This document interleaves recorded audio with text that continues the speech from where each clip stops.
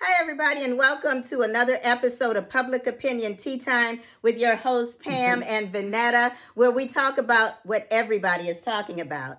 And today we're going to be talking about the movie The Harder They Fall. And Vanetta, did you watch it? I did. How did you like it? Really liked it. I enjoy a good Western. Like I said, I think it comes from my time as a little girl. My daddy loved a good Western. And my father did too. And like I said, he called them shoot 'em up. Shoot 'em up. He always said, I want to watch a shoot 'em up. And this was a shoot 'em up. Okay. That's all they did. And I know you stated that you said that you loved the movie or you liked it or what? How did love? I would say love. Really? I was proud of the characters. I was like, look at these black folks just doing their thing. And I mean, the cinematography, because here's one thing I wanted, and I figured you caught this. When they went into the white town, everything was white. The buildings were white. It was clean, right? It was pristine. No. I mean white. Yeah, it was white, but it was also very neat and clean as well. And I was like, that's really something. Yeah. Well, that's true. They may have, and I didn't really think about that, but that may have also been a metaphor. Right, I think it was. Yeah. And did you know about the train?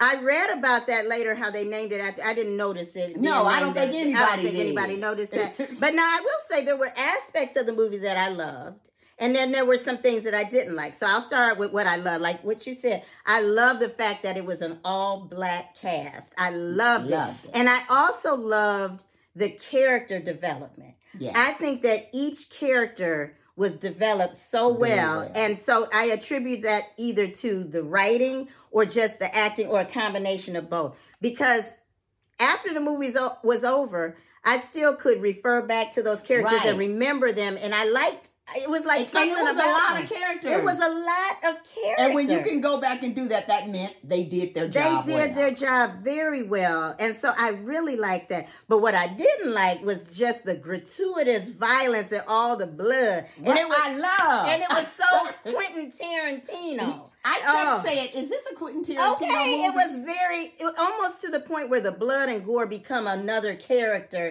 in the movie. You know what I mean? It was a lot of it. I mean, gushing almost cartoonish to the point. At one point when it was coming out of Lakeith's neck. And then the hands. But speaking of Lakeith, now I just love Lakeith Stanfield. He has become one of my favorites. He was good in this role. I enjoyed him. I mean, I just love the way he did his soliloquy. He talking about how he doesn't like violence. Now, mind you, he was extremely violent. Yeah, but that's what I'm saying.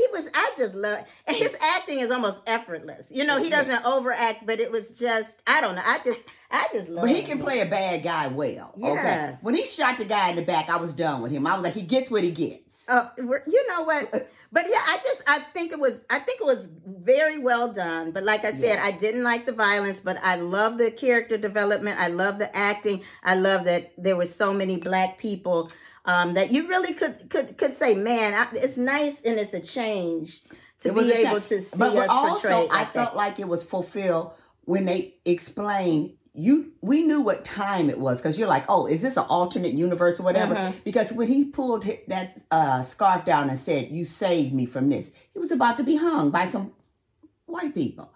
So you understood what was still going on. Right. You understood that. Now, I will say this now.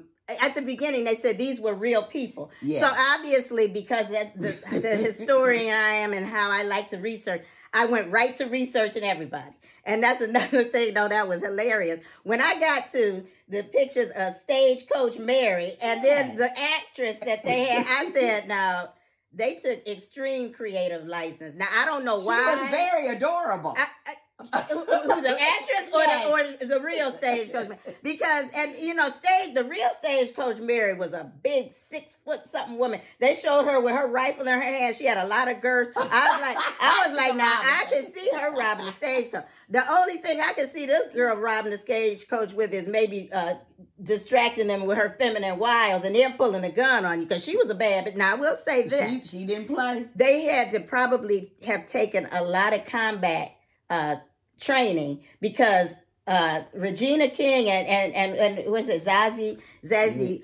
Ooh, that fight scene. That was a fight scene. That was one for That the was one of the ages. best female fight scenes. yes. But once again, it draws you back to Quentin Tarantino Very with Quentin Kill Bill. Oh, yeah, like Kill Bill. Yeah. Yes. Oh, I mean, because she was Yes. fighting. Uma Thurman was fighting Right. everybody. And the best one was with her and what's her name, the black girl, when she goes there and kills her in her house. Oh, yeah. This is what this felt like. Yes. Okay. Yes. Like a fight to the death. Oh yeah, and I did enjoy that. Now it was violent, but it wasn't so gore. It was like gore. yes. Now you get down to it, but I overall I really enjoyed it. I'm glad that they did this. I look forward to other movies that feature so many Black people. And Regina King has a production company. She said she's really going on to a devote mission. herself to that.